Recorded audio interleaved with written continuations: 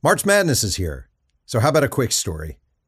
It's 1992, and I don't want to brag, but I'm the assistant sports editor of The Review, the University of Delaware's student newspaper. The Blue Hens have qualified for the school's first ever NCAA tournament appearance, and we're going to Dayton as a number 14 seed to face Cincinnati. Delaware's really good. They have a 27-3 record. They have Spencer Dunkley starting at center, and the guy is a 6'11" future NBA draft pick. Brian Pearl, one of America's top freshmen, is at point guard. And I believe that I'm about to cover an enormous upset. So the game begins. I'm courtside alongside Dan B. Levine, the Review sports editor. And I'm biased because, I'm a kid student and my knees are shaking beneath the table. And Delaware jumps out to a 6-2 lead. Holy shit, Dan. They can do this. They can really do this. Cincinnati is coached by a guy named Bob Huggins. His point guard is a kid out of Wisconsin named Nick Van Exel. The Bearcats pull out the full court press. Final score, Cincinnati 85, Delaware 47. The Hens are crushed, and 19-year-old Jeff Pearlman is in March Madness heaven.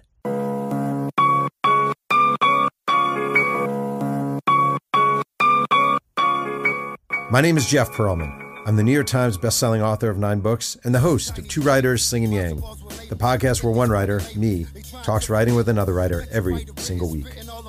Today's guest is Mark Whicker, the recently retired Southern California News Group sports columnist and one of the best to ever do it. This is episode number 251. Let's sing some Yang. Dad, your podcast sucks, and you smell like vinegar and cottage cheese. Well, Mark, first of all, thank you so much for doing this. I'm a subscriber to the Orange County Register, being out here in Southern California for about 7 years. Recently, there's a column from you, and it says, "The stories don't end when a storyteller leaves." And you wrote, "Lately, our business wants to judge its own relevance by how many eyeballs and clicks it can provoke. It's really not hard to do that. Just come up with a top 10 list or put celebrity names in the headline. That's fine if you're operating a vending machine. The stories are where the value is." And then you went on to sort of list the stories you would like to read, the in-depth stories you'd like to read. And then you announce your retirement. And I don't know if I'm projecting that in a way you're sort of just fed up with this business and the model of, and the clicks, and the look at me and the Twitter. And it just seems like you're kind of like, this sucks. I'm not really enjoying this. I'm going to retire. Is that too simplistic? Well, that was part of it. I think a lot of it is just having done it so long, and I'm going to be 70 in July, and I think I would like to do a lot of other things besides doing this. And you invest so much energy and time into it, and you kind of neglect other things that you'd like to do. And I think once you hit 80, if you're fortunate enough to hit 80, I think you're not going to be able to do a lot of those things. So hopefully the next 10 years we'll be able to really, kind of enjoy life a lot more.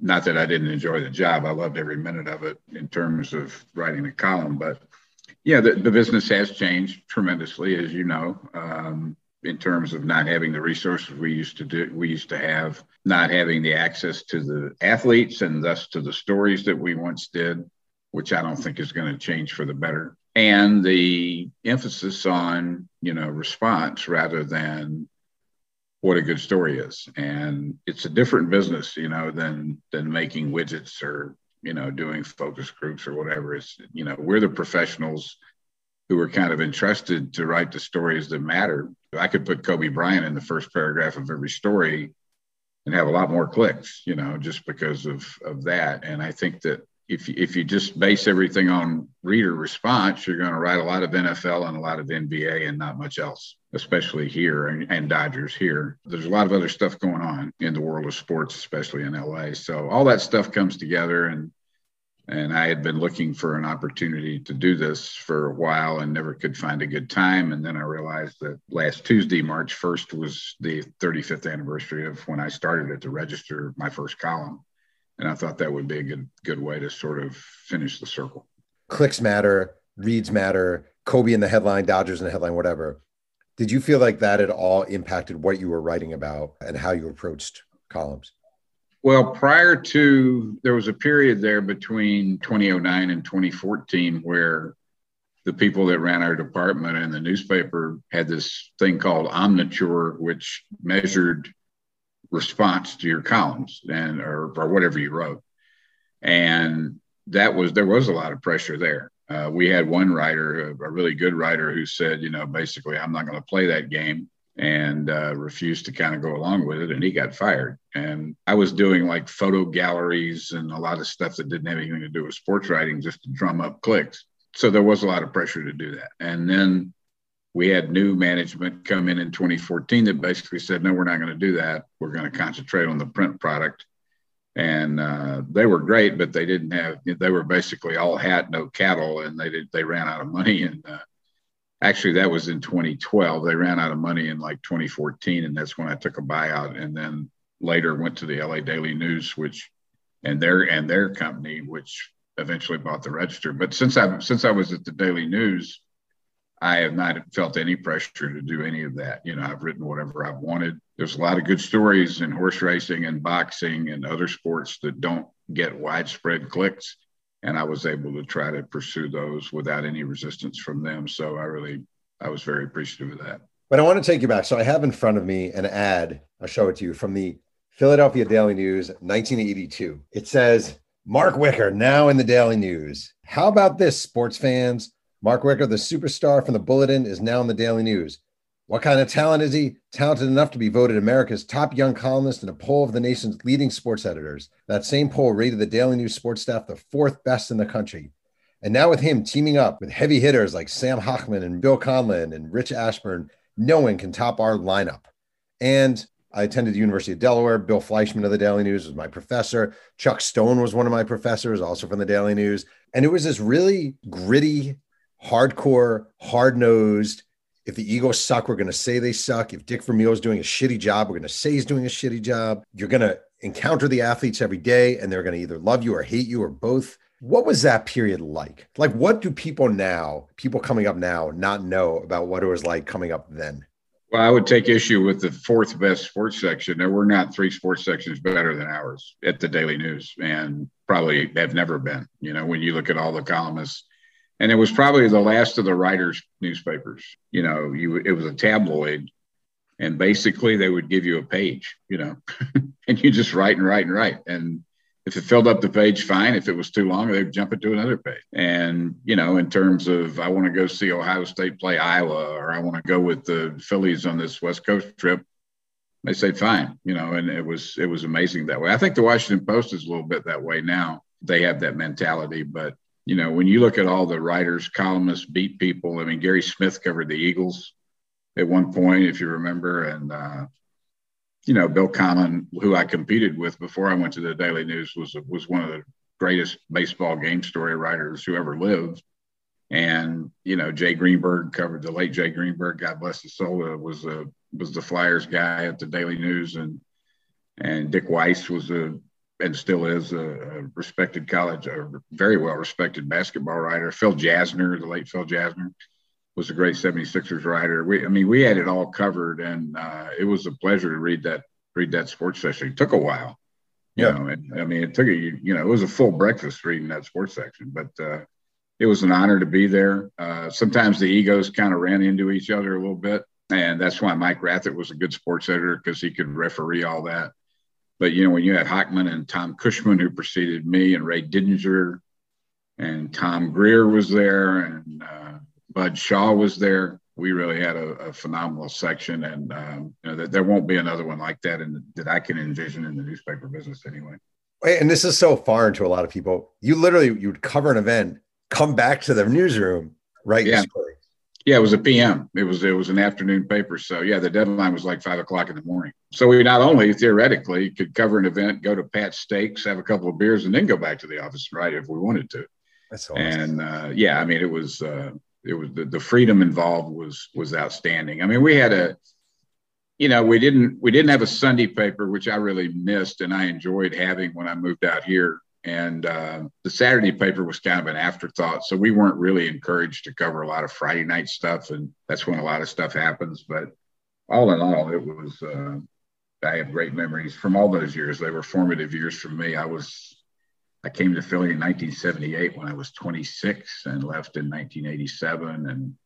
And those were really formative years covering those teams. I covered the Phillies for 2 years and covered the Sixers for 1 year and then did columns. And those were invaluable years.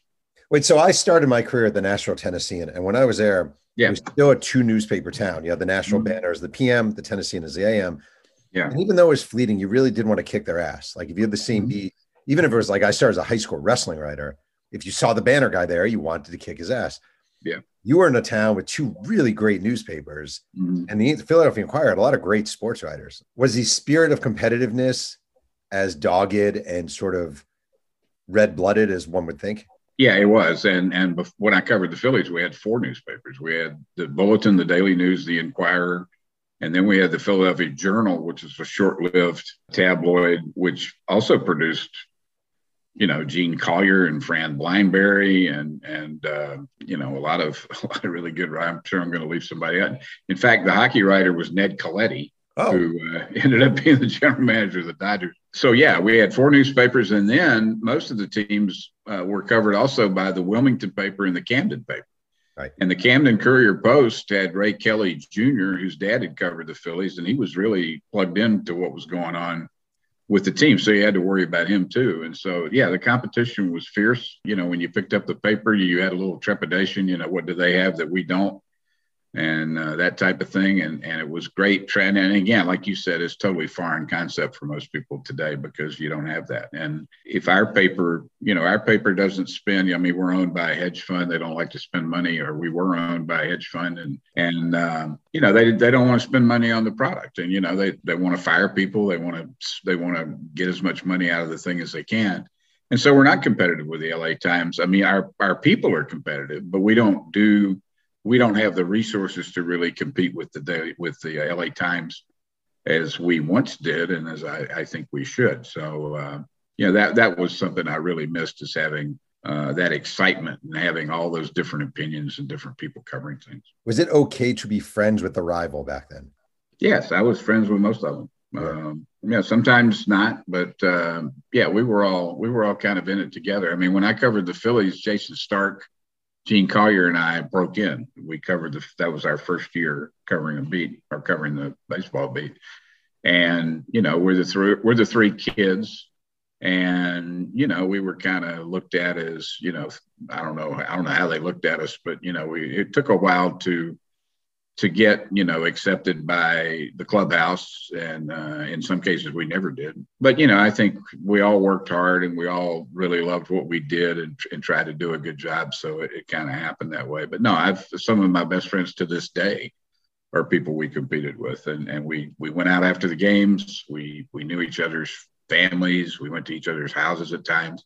It was really a great atmosphere. Wait, so you covered the Phillies for a short span. It's a fascinating clubhouse, and the names just jump. Pete Rose and Joe Morgan and Mike Schmidt. And the guy who always has fascinated me is Steve Carlton, notorious from the media standpoint, obviously an all-time great pitcher. What was Carlton like to cover as a member of the media? I don't know, because I never met him. None of us. It was just, I'm not talking, and that's it. And, we had no relationship with him. We knew he didn't like us very much, but I will say this, he was consistent, and he never tried to, influence our relationships with other players. In other words, he would never say, hey, don't talk to that guy, or, I never heard him say anything like that. He just wanted to be left alone, and we left him alone. And that's how Tim McCarver, it's one reason he got to become such a media celebrity, because we always went to him, because he was the designated catcher. And of course he was great. And so he basically filled in our stories for us when he was catching him. And, there was no shortage of people who wanted to talk about him, because he was the most respected guy in that clubhouse, because of the way he went about his business. He was a fanatical worker, and obviously a great pitcher. But I would rather have someone like that, who I knew what the ground rules were, than somebody who would talk if things were good and wouldn't talk if things were bad. Who's the hardest guy you ever covered? I don't know. It's in terms of being unpredictable. I never really looked at it in those terms. I didn't get along with Mike Schmidt, and, for various reasons, but I wouldn't consider him a hard guy to cover. I don't really know. Obviously there were there's always people who are great to deal with. Like Pete Rose was great to deal with. Teemu Selanne out here was great to deal with. Torrey Hunter was great to deal with. And then there are a lot of people in that middle that are okay to deal with, and you could deal with them. And then there's some people that are just not into it and don't want to do it and all of that. And I guess they're kind of hard to deal with at times. I think most people who cover the Dodgers would tell you that Kershaw is hard to do. Right. Because he's very defensive, and, he kind of makes it clear that he doesn't have a lot of respect for what we do. And yet he'll turn it on when the TV cameras are on and all of that. So I think most people would say that about him, although I've never had a problem with him. But, there was Milton Bradley, who was volatile, and you never knew what he would do. But there were times when he was great. He had several different personalities going on there. But I don't know if there's anybody who was really that much of a problem in terms of being difficult. Wait, do you feel like you talked about Schmidt, and I was covering baseball in the late 90s where there were still athletes who would have problems with certain writers. I'm not going to talk to that guy. I don't actually know if that exists today in the same way. I just don't think it does. So what is it like Mike Schmidt, you said, you and Mike Schmidt, not a great relationship. Like, what did that look like in the 80s? What did that mean? He was a guy that should have been a leader on the team, and yet he was very kind of contentious, and, it was just difficult to pin down on a lot of things. And again, a guy who, I think he was so concerned with not giving away anything he was actually feeling that he was just, his basic stance was, that's a bad question, so, after a while it got a little bit tiresome, and, I probably overreacted to that, but I just, and I think a lot of the guys who played with him had trouble with his personality at times too. They loved it when he played. And I will say this, and I've said it a million times, he's the best player I ever covered. He's the best third baseman who ever lived. And he's the best Philly of all time, without any doubt. Those three things are undoubtedly true. But I will tell you this is an example. When the Hall of Fame came out, there were 5 guys who didn't vote for him. Man, I voted for him. I joked to people, I said, I'm going to vote for him once.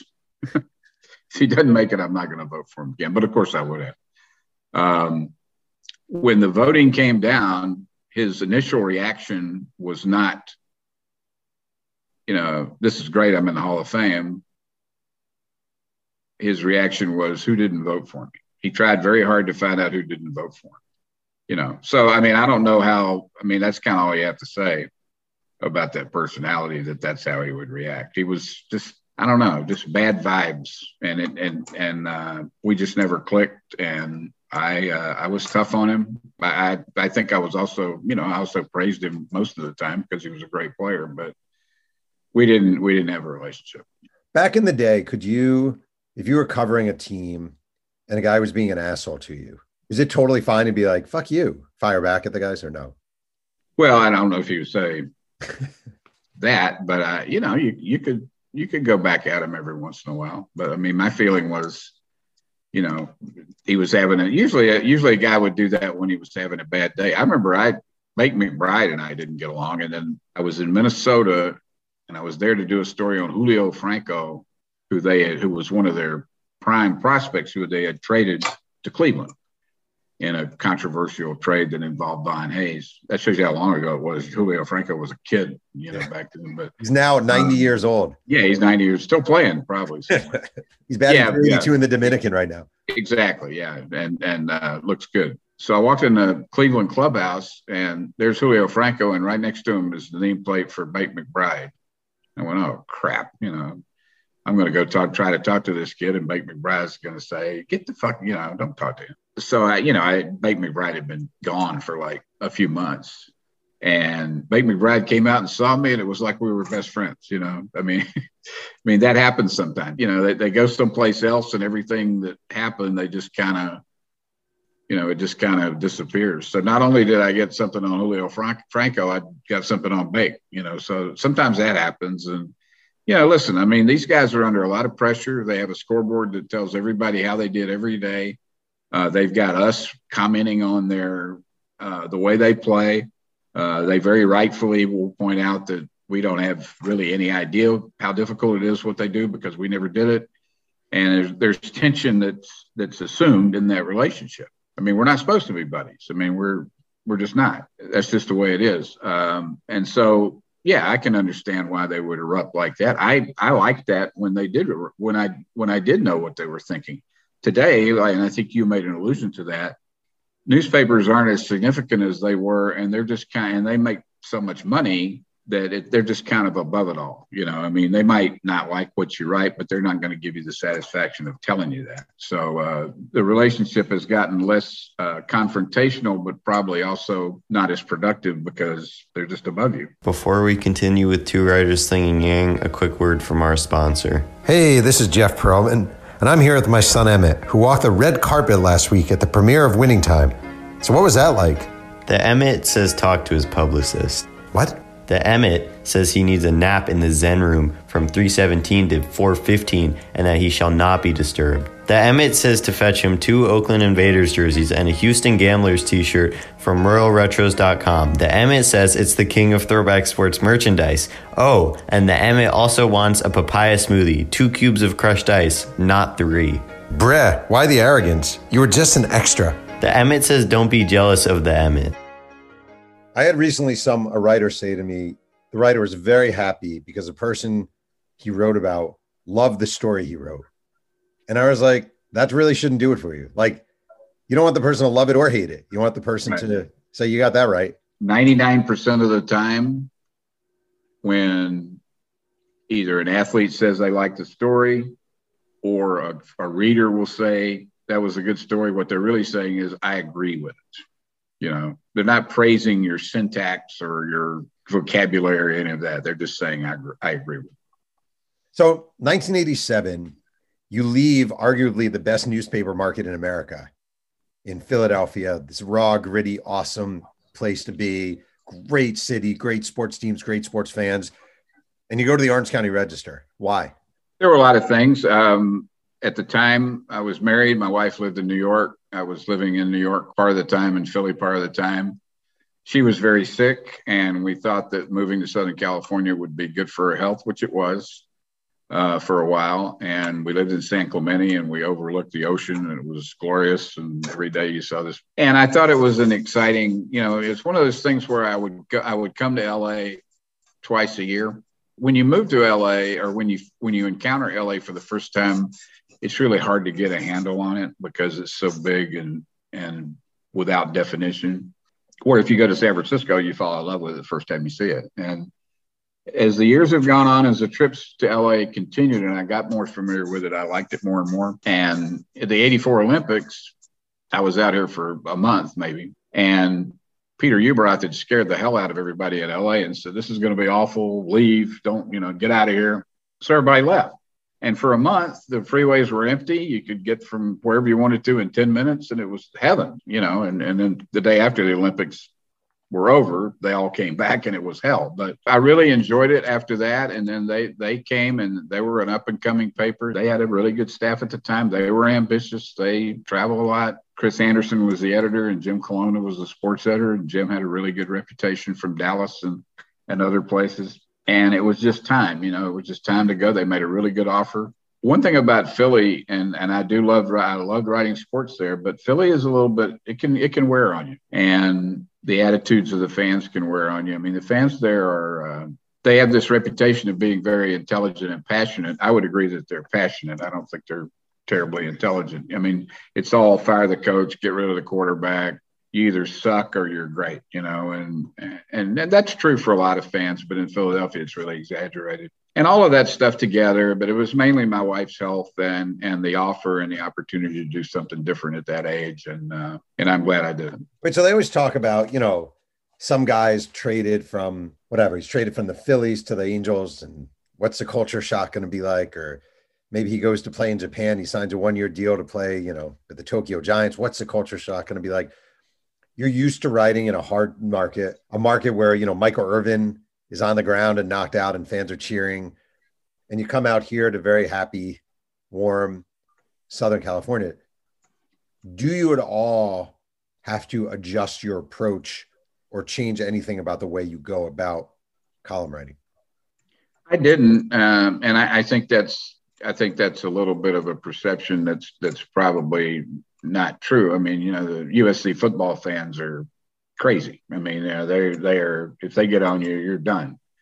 And in terms of a coach, and Laker fans are incredibly demanding, even though they went to Staples and filled Staples those years when they weren't very good. It's just, I just think the geography has a lot to do with it, that there is pressure. I mean, the other thing you run into is if you're an Angel and you're playing the Red Sox, you have to put up with a stadium that's going to be 60% Red Sox fans that night. Right. Or the Rams, you see what the Rams have run into with 49er fans taking over their stadium. So you have to run into that.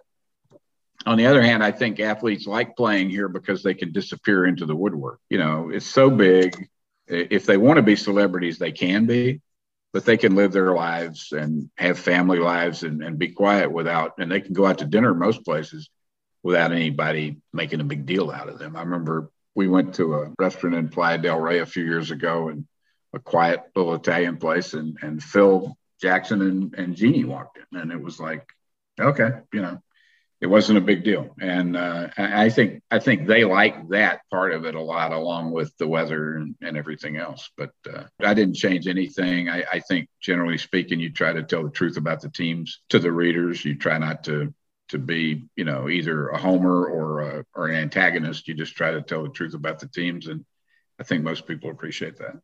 I've had a lot of columnists on this show through the years, and there's kind of a divide in philosophies, whether you are writing on behalf of the local fan base as sort of a voice for them, or you're writing as from your vantage point, and it's just you saying, here's what I think. What's kind of the way you have approached it? What I think. I mean, I'm not going to pander to the fans. I'm not going to tell them what they want to hear.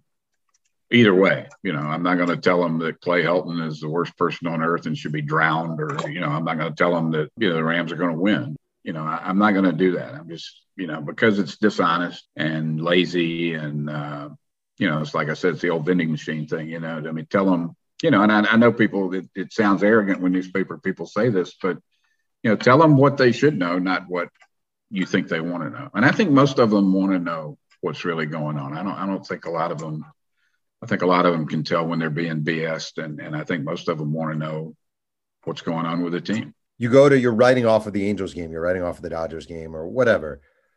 You're going to the Super Bowl. We'll make this fictitious. You're going to the Super Bowl. It's Rams Bengals. You show up at the stadium. Do you generally go in and say, I have no idea what I'm going to write about, and figure it out as it goes along? Or do you have some ideas in your head beforehand? For a game like that, I would just show up and let the game dictate. If I was going to a baseball game in the middle of July, I would go in with an idea that I wanted to talk to somebody before the game. And that's where access comes in, because you used to be able to walk in the clubhouse at 1:30 and find somebody and sit there and talk to them for 20 minutes before they got going with batting practice and all that stuff. And I did that countless numbers of times with the Angels and the Dodgers. So that would be the approach there for a regular season game, or generally for an NBA game or a hockey game, where they're usually available in the morning before the game when they're skating. So that would be the difference. But the bigger the game, the more important the game, the more the game will dictate what I write. Do you get nervous before a big game at all? Or do you get any different feeling than week 14 of whatever? I don't. Generally speaking, if it's a big game, and this is true in the past more than now, there would be a lot of guys I know, or a lot of people I know in the press box, and we'd be joking around and bantering and telling stories and stuff like that before the game. And I would try to be, and the game would start, and it would be, even if it's a huge game, even if it's a game 7, generally speaking, it's not I never got nervous about that. Now, I remember the gold medal game in Vancouver, the hockey game between the U.S. and Canada. I was geeked for that. I was very much pumped for that. And it turned out to be just a phenomenal. It might be the best sporting event I ever covered. Things like that, big moments back when track and field was a big deal. Things Carl Lewis would do, you're kind of on edge for those. But most of the time, I think younger, I got a lot more excited about Final Fours and stuff like that because I come from North Carolina where college basketball is so big. But as the years went on, I didn't feel nervous about those things. I enjoyed them, but I didn't feel nervous. Do you at all feel that the lack of access because of COVID hurt the quality of your work? Yes, no question, because everybody's going to get the same stuff because everything's on a podium. So there's really no reason to go to the games anymore. During the COVID season, I covered a lot of things from here, from home, because, you watch it on TV, then you Zoom the interviews, you got all the stats. You probably have seen the game better than you would in most press boxes these days, considering where they are. So, of course it did. I remember a couple of weeks ago, Max Homa, the golfer who won the tournament at Riviera last year, they brought him in for a media day thing. And I was able to sit down and talk to him for 10, 15 minutes.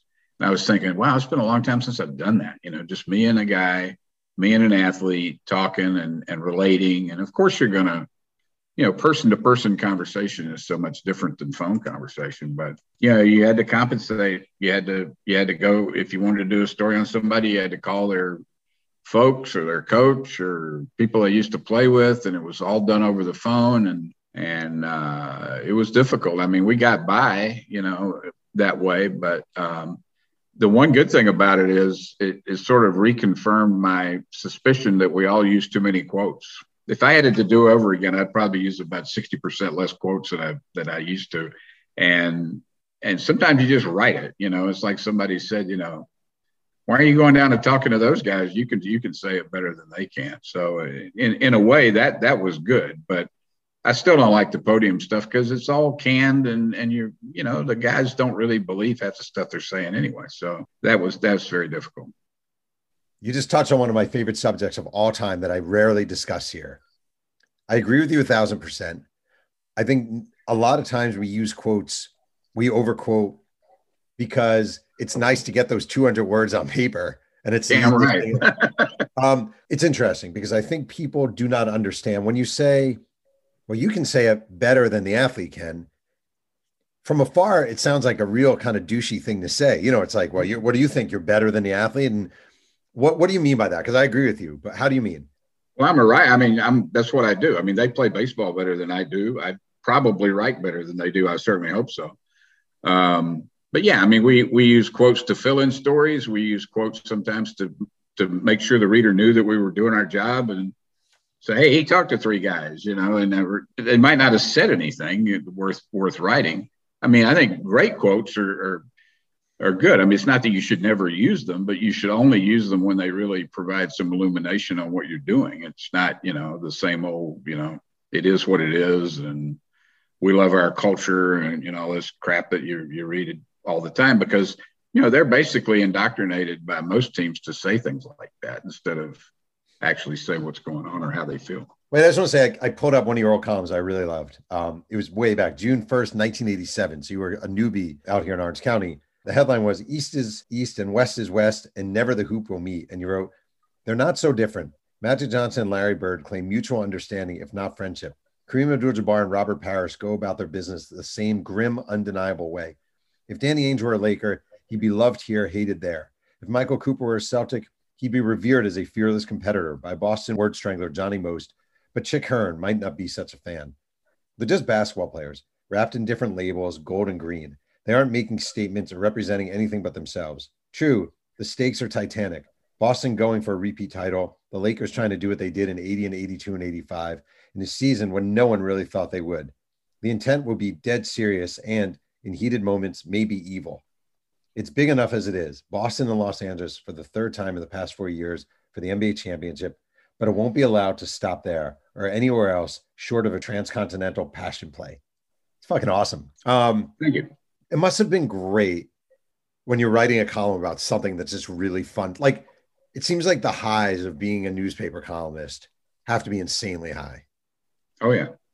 Yeah, no question. Well, those 7-game series were whoever came up with the concept of the 7-game series, I've always thought had a little bit of genius to them, because it's really perfect in terms of what gets resolved. You can't hide. Every part of your team is going to be exposed in the 7-game series at some point.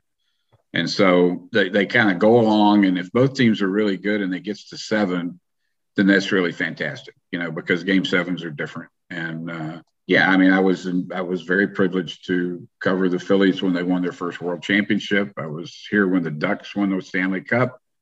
I was here for all the Laker wins and all of that, and a lot of other, and when the Angels won for the first and only time so far in 2002. And those you do get wired. You come home, you don't go to sleep right away, because first of all, you've gone through the deadline and all the endorphins or whatever that kind of releases. And two, you've been part of something that people care about, and that it's a big deal. When you win a championship, I remember Ned Coletti talks about that. He loves it when he sees a team down there that's celebrating, because he knows what they've been through over the course of 7 or 8 months, every day getting to that point. And it's big. It's something I will miss, I think, as we go along. And so everybody in this business, if you do it long enough, at some point has a moment of like, ugh, that didn't work out well. And you had one that was kind of famous, 2009, I think. We wrote a lead and used JC Duggard, who'd been kidnapped I won't read the lead, you kind of got dragged around quite a bit. I was wondering what that experience, if anything, sort of did for you or didn't do for you, or taught you or didn't teach you. Well, first of all, it wasn't executed very well. And I haven't really talked about this to anybody, because the Register didn't want me to for a long time. Well, now you're retired. And I didn't want to, but I'm retired, so the hell with it. But it was not well done. I had written a column of when Terry Anderson was released from jail in Iran that was similar. Like, here's what you missed. And it's a device where you can kind of take shots at people and have fun. This was a little different because of what she went through, what JC Duggard went through. And I'm very guilty of being too flippant, and I deserved a lot of the crap that I got. And I apologize for it in the paper. And every once in a while it comes up again, even though it's been 12 years and probably about 2,500 columns ago. It's not the only thing I ever wrote, but some people think it is. The thing about her situation that I still think that people miss out on is that she was gone for 18 years. Yeah. And most people around her had to think she was not coming back at all. So in a lot of ways, even though she had horrific things done to her, it was kind of she's alive, she's back, and she's living, from what I can tell, a very normal, and not normal, but conventional life since then. She's written 2 books, head of a foundation, and all these things. And, but beyond that, I shouldn't have written it that way. I will say that there was a turning point. Column was on a Tuesday. And for the next 2 days, I was, I was in the barrel, it was my time in the barrel. And on a Thursday, I got a call from a number I didn't recognize. And the woman on the end said, my name is Erica Schulte, and I represent the Duggard family.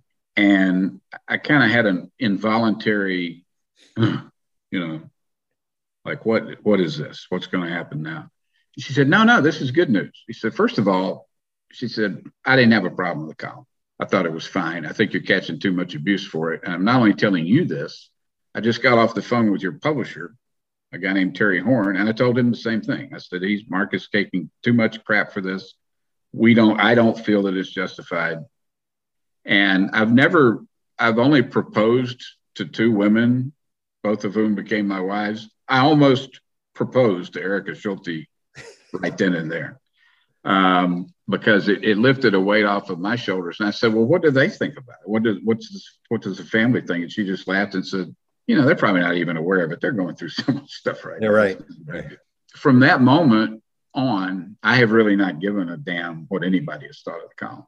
That's because cool. If it was okay with her, nobody else counts. And, it's the thing about Twitter and all this, and everybody thinks this is like some sort of a torture chamber when people get on you. And that's not the only time people have gotten on me on Twitter. for various reasons. And if you want to stir up your traffic, back in the day, rip Rush Limbaugh for ripping Donovan McNabb. That'll keep you busy for a couple of days. Or say anything bad about Barstool Sports. The hounds will come out and get you for a couple of days. But you know what? None of that stuff means anything. I mean, it's just all BS. It's meaningless. There's no physical injury. There's no mental injury. There's nothing. And, I just kind of kept writing and just kind of said, I'm just going to keep writing. And one of these days it'll go away. I've never had anyone say, I'm not going to talk to you because you're the JC Dugard guy. No one ever said that. Maybe they said it behind my back, but I never ran into that. So it was educational. It was difficult. It was difficult for my family.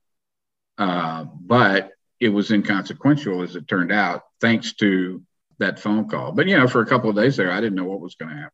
And it was memorable from that standpoint.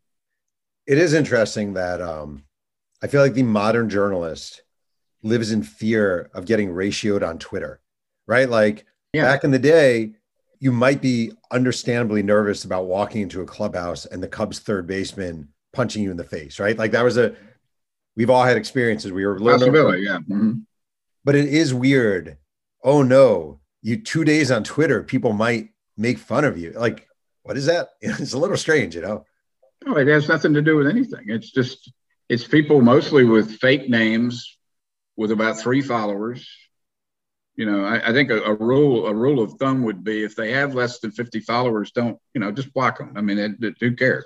Right. And I told somebody I'd won the Outland Trophy Award last year for blocking techniques. I did so much blocking. I should have been like Anthony Munoz or something. But yeah, it means nothing. And I mean, it means absolutely nothing to anybody unless you want it to, because it's just stuff that goes on in the night. And, I think somebody said one time, I don't know who it was, one of these psychologists said, what you think of me is none of my business.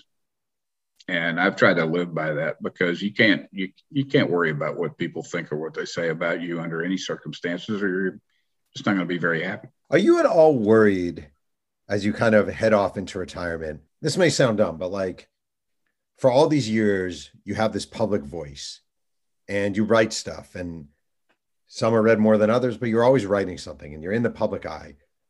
Are you worried at all about feeling, for lack of, I guess, a better word, like insignificant or irrelevant or obsolete? That's the interesting part about this. And it's not my insignificance or relevance. It's more like if Pete Rose ever gets in the Hall of Fame, my instinct will be, I got to write about this. When Harold Varner III won that golf tournament in Saudi Arabia yesterday with a 90-foot eagle putt and put himself in position to be in the Masters, it was, wow, when he comes to LA, I really want to write about that. That's my first instinct, and that's the first thing that pops in your mind. We had a kid from Newberry Park High School who became the third high school person in the world, I think, to break a 4-minute mile the other day. And they had this incredible bunch of runners up there that, if track and field were still a big deal, you'd be hearing a lot more about them. And, I thought, well, I need to go up there and do that. And at some point, my wife said, it's cut the cord, and I was just kind of joking, but I thought, gee, I should do that, and I may run into that later. I may run into that a lot. It might be frustrating. I might have to try to explore other opportunities or vehicles, maybe the newsletters or whatever, however that works.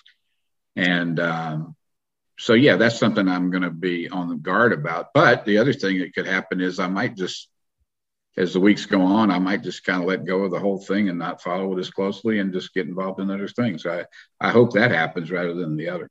Last question I'm required to ask on this podcast. What is the best confrontation you ever had in your career with a subject? This goes back to when I was in Philly. Rick Mahorn was playing and this really isn't a confrontation because it was pretty one-sided, but he was playing for Washington, and there was a controversy about him wiping out players with screens. And Pat Williams was the GM of the 76ers, and he was complaining about it. And people were writing about it and all that stuff. And so I went in before a game, and Rick Mahorn is sitting there, and I introduced myself as being from the Philadelphia Daily News, and his reaction was, fuck Philadelphia and fuck the Daily News. And that was kind of the end of it. So, I said, well, good point. Thank you. And yeah, that's probably that's probably the one we used to tell the stories about the most. But, there have been a few others. But, a lot of times, like I say, nowadays they're not confrontational. They either don't want to get involved in it because they don't know how to handle those things, or they just look at it as us being inconsequential. But that was something that back in the old days, there was a lot more of it. There were a lot more things that you heard and situations you had to look after. But that's probably the one that comes to mind. I oddly missed that, Yeah. I mean, I did miss that. I would rather have that than just this vanilla impersonal relationship with people, especially now that you can't really sit down and talk with them at all. Well, Mark, congrats on your retirement. I hope there's a gardening or a banjo lesson or local theater or banana bread in your immediate future. Well, it sort of opens up things, that's for sure. I mean, I've got a bookcase full of books I haven't read, and a Netflix full of movies I haven't seen, and travel, and I am writing plays. I was in a playwriting class a couple of years ago, and that's really become a big deal. I've had a couple of things actually read on stage, and that's really exciting. It's a whole new thing, and so I'm excited about that, and I'm hoping to pursue that a lot more. Well, I wish you luck, and thank you so much for doing this. I really appreciate it. Well, thank you, Jeff. I appreciate it. Good luck to you. I want to thank today's guest, Mark Whicker, for joining me on Two Riders Singing Yang. You can follow Mark on Twitter at MWhicker03.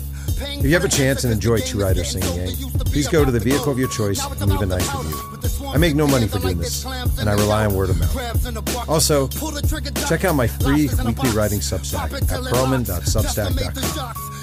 Music is by the great MC Whiteout. Thanks again for joining me, and remember, keep writing.